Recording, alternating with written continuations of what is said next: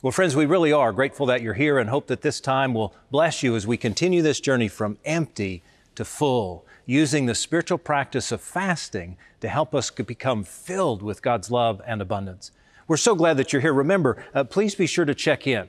If you're on Facebook or any of our streaming services, the app is the way to do that. Man, that helps us connect with you. It helps us to develop relationship with you. You just need to hit the button and check in. If you're on the website, there's a place for you to check in right there. We always love to know who's with us, how you came to be with us. And man, it's just fun to know you're here and to know that you're joining this journey from empty to full. Well, we've been talking about not only how fasting can help us to find freedom and direction. Today, I want to talk about fasting as commitment and what that means for us as followers of Jesus. And I can't help but think of this analogy. I call it the but first syndrome. The but first syndrome is fascinating because almost all of us suffer from it at some point. Maybe not every last one, but many of us suffer from this. It goes a little bit like this. You decide you want to do the laundry. So you gather the laundry up, you walk down the stairs as you get ready to go, and as you're taking the laundry down, you notice at the landing down at the bottom, there's some of the kids' toys. And you think to yourself, well, okay, I'll do the laundry, but first, I'll pick up these toys and clean this up so I can get that done. So you pick up some of the toys, you begin to set them aside, and then you realize, oh, there's one of the baby's bottles. What did I leave that there for? I'll take care of these toys, but first, I need to take this bottle to the sink. So you pick up the bottle, you walk into the kitchen towards the sink, and you notice before you get there, there's the TV remote. What's the TV remote doing on the counter in the kitchen? And you think to yourself, well, I'll put the bottle away, but first, I'll take care of this TV remote so we can make that good. So you walk towards the living area where the TV is, and man, you all of a sudden realize you're about to fall over the dog. The dog's right there on the floor, and you think to yourself, oh my gosh, I'll put the TV remote up, but first, I realize the dog needs to be fed, so I got to take care of the dog. And before you know it, the day's almost over, and you've got nothing accomplished, and you recognize that the but first got in the way every time. The toys are still there. The TV remote hasn't gotten where it needs to be. The laundry hasn't been done. The dog got fed. He's pretty hungry. And you realize at the end of the day, why couldn't I get anything done? I felt busy. I felt like I was taking care of everything, but something got in the way. It's the but first syndrome. Now listen, I realize if you're a guy, you didn't hear anything until I got to the word remote. That's all right. But the but first syndrome is a fascinating concept. Because it's real in life, but I'm pretty convinced it's real in our faith as well. I mean, think about it with me. We want a relationship with God, and so we know I'll read Scripture, or I'll pray, or I'll come to worship. But first, I got to take care of my work, or I got to check social media, or I've got to watch that show, or I've got chores to do, or I've got family to take care of, or I've got work to achieve.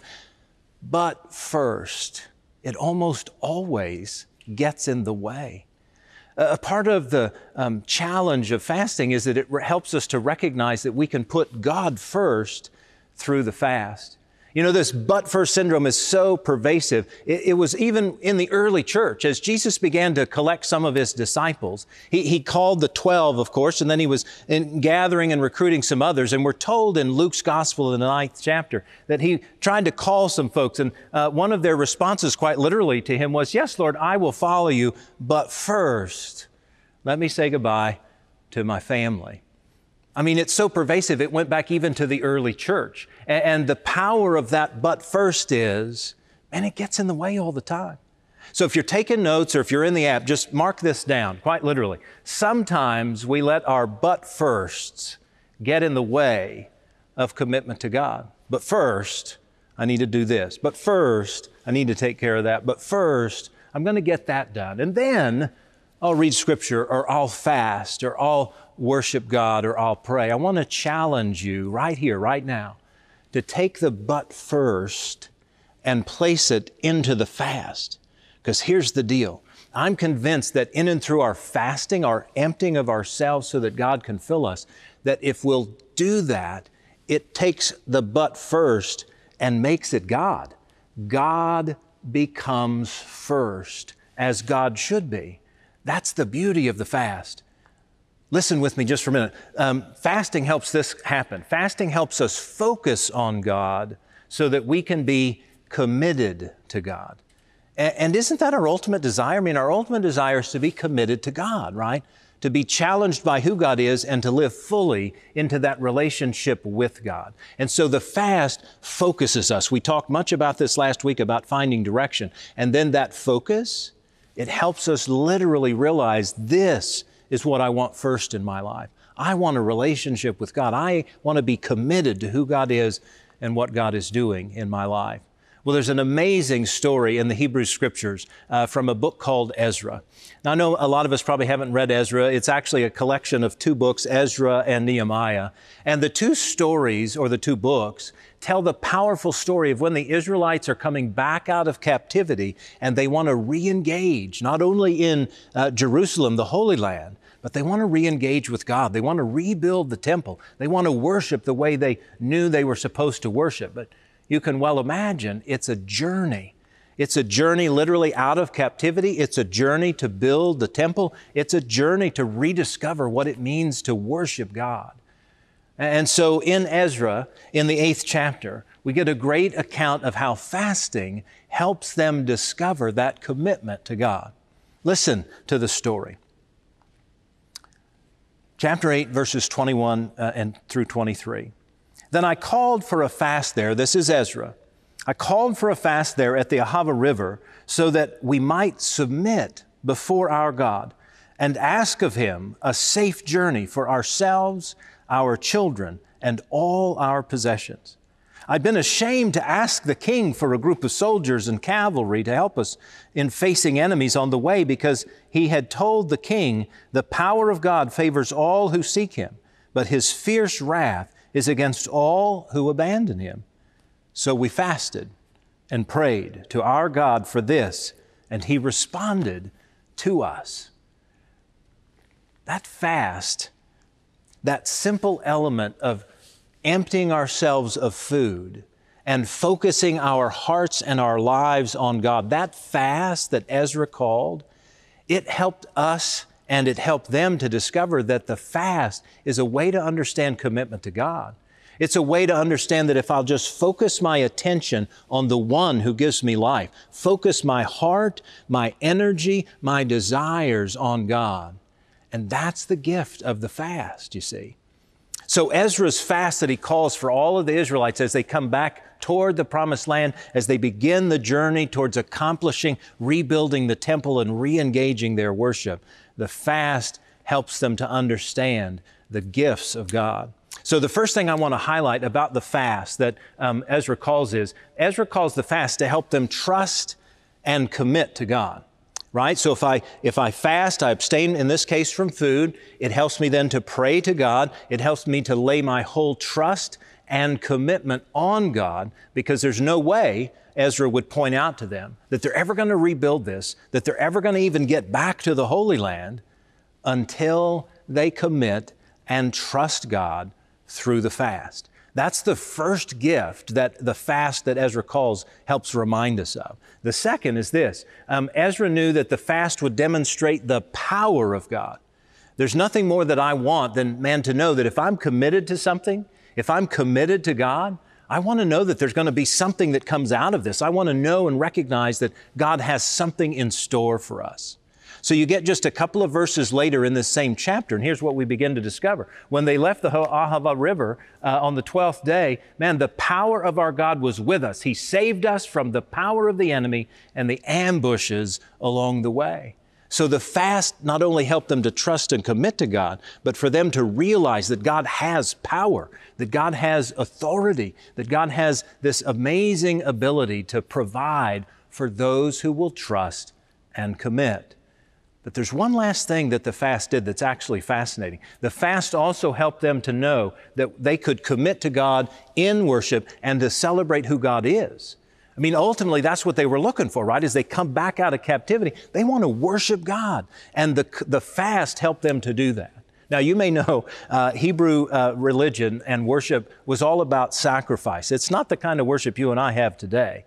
And so when I'm about to show you a passage of Scripture that describes how they worship, just remember that this is how they worshiped. It's not like our worship, but it was their way to honor God. So a couple of verses later, they worshiped God. They returned and made burnt offerings to God. They sacrificed 12 bulls, 96 male sheep, 77 lambs, and they also offered 12 male goats. All of it was a burnt offering for God. Now, you think about that, and it almost sounds like a feast if you ask me. Man, it sounds like some good cooking, some good meat, some good eating. But that wasn't the purpose of the worship. When they sacrificed the animals, it was literally a fragrant burnt offering for God. I often describe it this way, when we think of fat and meat, we think of it as, man, that's not any good. But what we do know about the fat and meat is that's what makes it smell good. And certainly if it's marbled just right, it's what makes it taste good. But just think, if they're burning all these animals, the fragrant aroma of the fat burning was what God was pleased with. It was a way to say, God, I'm so committed to you. I'm going to give you the very animals I rely on. I'm going to give you the very things that help bring sustenance and life to me, because God, I'm committed to you.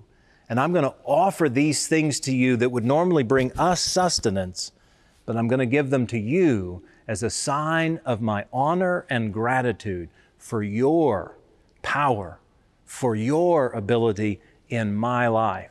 You see, the fast that Ezra called the Israelites to, it was an amazing gift to say, from my sacrifice, God, I'm all in, I'm all with you.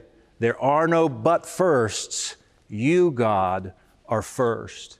You see, this is what fasting does. It helps us to better understand our commitment to God, which at the foundation of who we are, that we yearn for that. We want that desperately, that to know that I can be committed to this God. I can commit my whole self to God.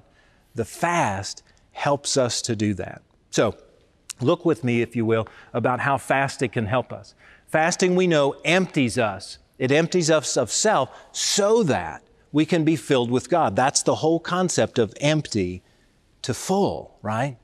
And I love the story of Saul's conversion. Saul becomes Paul. He's this great persecutor of the church. God calls him, sort of yanks him up, and literally fills him. We're told in Acts chapter 9 that 3 days after he was blinded, he was without sight, and he neither ate nor drank. He didn't call it a fast, but by golly, that's what that is, right? And so in his fast, Paul was then filled with the Holy Spirit, and he began to then share the gospel with hundreds, if not thousands of people over the next many years. And it was all because he was willing to empty himself so that he could become full, right? Well, here's what we also know. Commitment. It takes commitment to desire God. I wish I could tell you that it was my natural inclination to desire God every minute of every day. It's not. I wish I could tell you that my first instinct when I get up out of the bed is to just go, God, how am I going to spend time with you today? It ought to be, but it's not. And so it takes commitment to desire God. And that commitment can be heightened, can be sort of enlivened through the fast. Remember the story of Mary and Martha, right? And Jesus goes to their house, and Martha's scurrying around doing things, and Mary is focused on Jesus. She's giving her whole commitment to Jesus. We're told in Luke chapter 10 that Jesus simply says to Martha, Martha, Martha, you're distracted by so many things. There's need of just one. In this case, it's the fast. It's this sense of emptying myself so that God can step in and fill that which was empty. And it's the gift that God has to offer to us. Fasting also offers us this opportunity. In the commitment, in dedicating ourselves to God through the fast, man, we discover freedom. We discover strength, and we discover direction. That's what we've been talking about these last many weeks. And ultimately that leads to commitment, which in turn helps us to re-engage the freedom and the strength and the direction. Jesus did this, remember? That's what we learned the very first week. Matthew chapter 4, verse 2, Jesus fasted 40 days and nights. And remember, He was able to overcome temptation. He was able to put the tempter away. He was able to begin His ministry because in His commitment through the fast, Jesus had discovered freedom, strength, direction. It's an amazing gift. The last thing we understand about fasting and its commitment is that commitment, it brings reward. I mean, just think about it. If you're committed in your marriage, it's a rewarding experience. If you're committed in your work, it's a rewarding experience. And if we're committed to God in faith, and certainly through a fast during these 40 days, we actually get a reward out of it. And the reward is a rich relationship with God. Look with me at Matthew chapter 6. Jesus actually talks about the fast. And when He talks about the fast, He just says, look, do this in secret with God, and the God who sees you in secret, that God will reward you. Now look, that text is all about this. It's all about a relationship with God. And so in and through your fasting, know that it helps bring reward. The reward is that strength, is that freedom, is that direction. And it's all found in a commitment to God. Friends, look, God's looking for one thing. One thing. It's to be first in our lives. God wants to be first in a relationship with us. And so the beauty of a fast, whether it's 1 day, 10 days, or these 40 days of Lent, however long we fast, that fast, it calls us to commitment. It calls us into a deeper, stronger bond with God. And it helps us to realize that as we commit, there's a reward in the simple relationship of that commitment. It's a wonderful thing, and I pray that you're experiencing it these days. And then let me invite you to do this. While you're committed to the fast throughout these 40 days, whatever your fast is, I want to remind you and invite you to commit to be generous to the clinic in Mozambique. Friends, you can set people free. You can heal their lives. You can offer wholeness to the villages. You can bring education and security and safety through these mobile clinics. Friends, I know that you'll want to help, and I know that the fasting will help enrich your commitment and help you find a way to put away the but first syndrome. Let's stop that syndrome and let's put God first, not anything else, so that in our fasting we might find that great strength, that great freedom, and that great direction. I'm excited about your commitment to the fast and your commitment to the mobile clinic in Mozambique. Thank you for making that real. Will you pray with me? Holy and loving God, thank you for the gift of commitment that you have offered to us in giving us your Son, Jesus, in helping us to know that you loved us beyond compare, that you loved every last one of us as if we were the only person in the world, and yet you love us just the same. So help us, God, through our fasting these days, to find commitment to you, that we might worship you, celebrate you, and be in a rich relationship with you, because you are making us go from empty to full because of your desire to be first in our lives and our desire to commit to make you first in our lives as well. God, thank you for that gift. In Jesus' name we pray. Amen. Friends, each and every week I just say to you, thank you for all that you do to make ministry possible. Your generosity is literally helping people. It's changing lives. It's helping folks grow in a relationship with Jesus Christ. Thank you for making that possible. If you'd like to make a gift now or tomorrow or next week, you can always text the letters TMUMC to the number 45777, or you can go to tmumc.org/give. But whatever you give, we are grateful.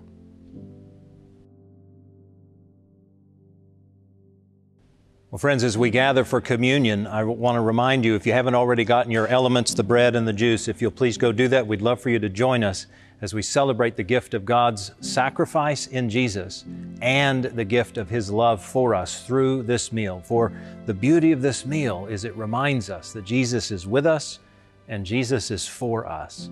And so as we prepare, I want to invite us to confess our sins. So if you'll just take a moment privately in the comfort of your own home, wherever you may be, to just take a moment and reflect on the ways in which we have fallen short and missed the mark and not quite lived up to God's expectations for us. Let's take just a moment and pray our confessions.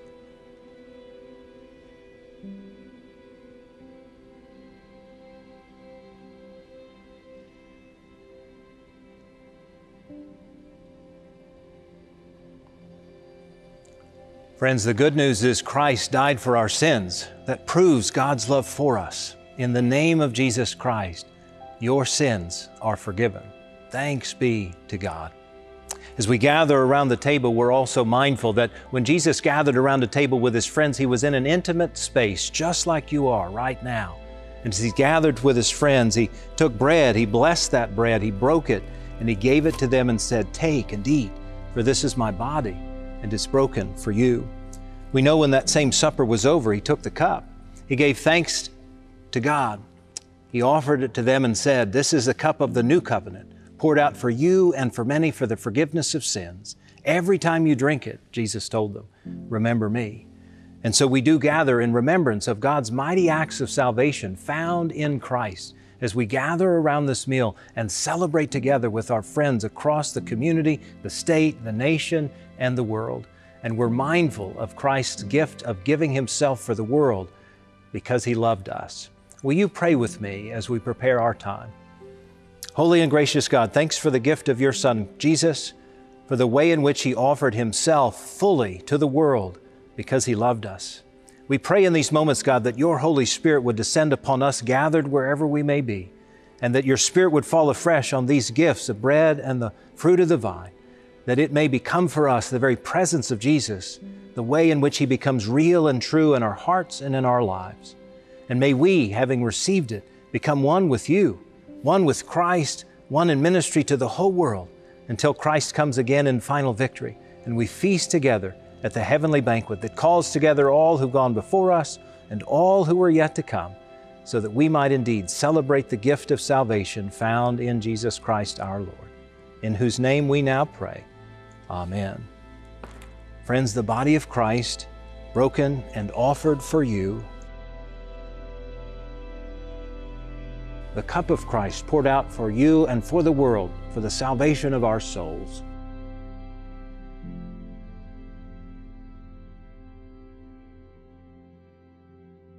Thanks be to God for this gift. Will you join me in praying our Lord's Prayer? Our Father, who art in heaven, hallowed be thy name. Thy kingdom come, thy will be done, on earth as it is in heaven.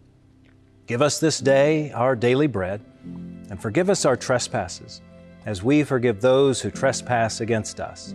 And lead us not into temptation, but deliver us from evil. For thine is the kingdom, and the power, and the glory forever. Amen.